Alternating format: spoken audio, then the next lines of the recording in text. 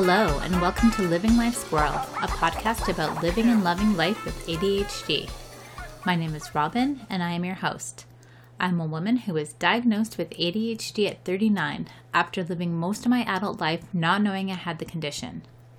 This podcast is meant to dispel the myths about ADHD based on my own experience and what it feels like for me and looks like to my family and friends.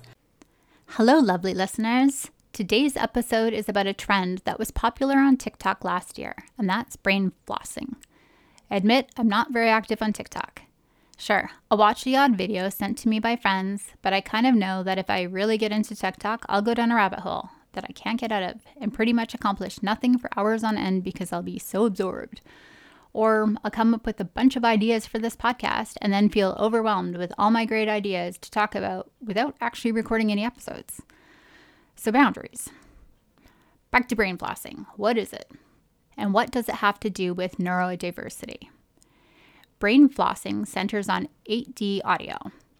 On TikTok, there are countless videos of people with ADHD experiencing listening to 8D audio and seeing their happy responses. This type of audio makes it seem that sounds are moving around you in space. So basically, surround sound, but with just wearing your headphones.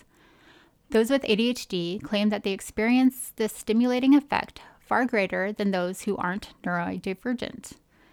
While many on TikTok claim that how you experience these sounds may point to ADHD, I would recommend just talking with your physician and not relying on the advice of TikTok influencers.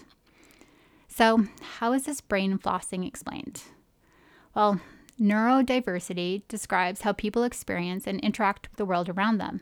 And being neurodivergent means having a type of brain that's simply different than the norm. Not better or worse, but includes those with autism, ADHD, dyslexia, OCD, and others. It's a broad term. Neurodivergent TikTokers explain 8D audio as brain flossing for the sensation it provides. Like the sensation of getting rid of unwanted food from your teeth, brain flossing helps individuals get rid of unwanted thoughts from their brains. It helps them cleanse their brains to feel fresh instead of cluttered, to feel focused. Basically, it helps get rid of unwanted stimuli and focus on the present. Have I tried this? Yes, and it truly feels like my brain is being flossed. It feels like the music is between my ears, from left to right, going back and forth. And because both sides of the brain are being activated, it lights up my brain in a really weird way.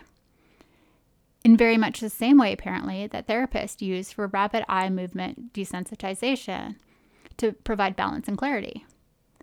I'm in no way qualified to provide medical advice, but the way brain flossing works helps light up neural connections, those things ADHDers have challenges with.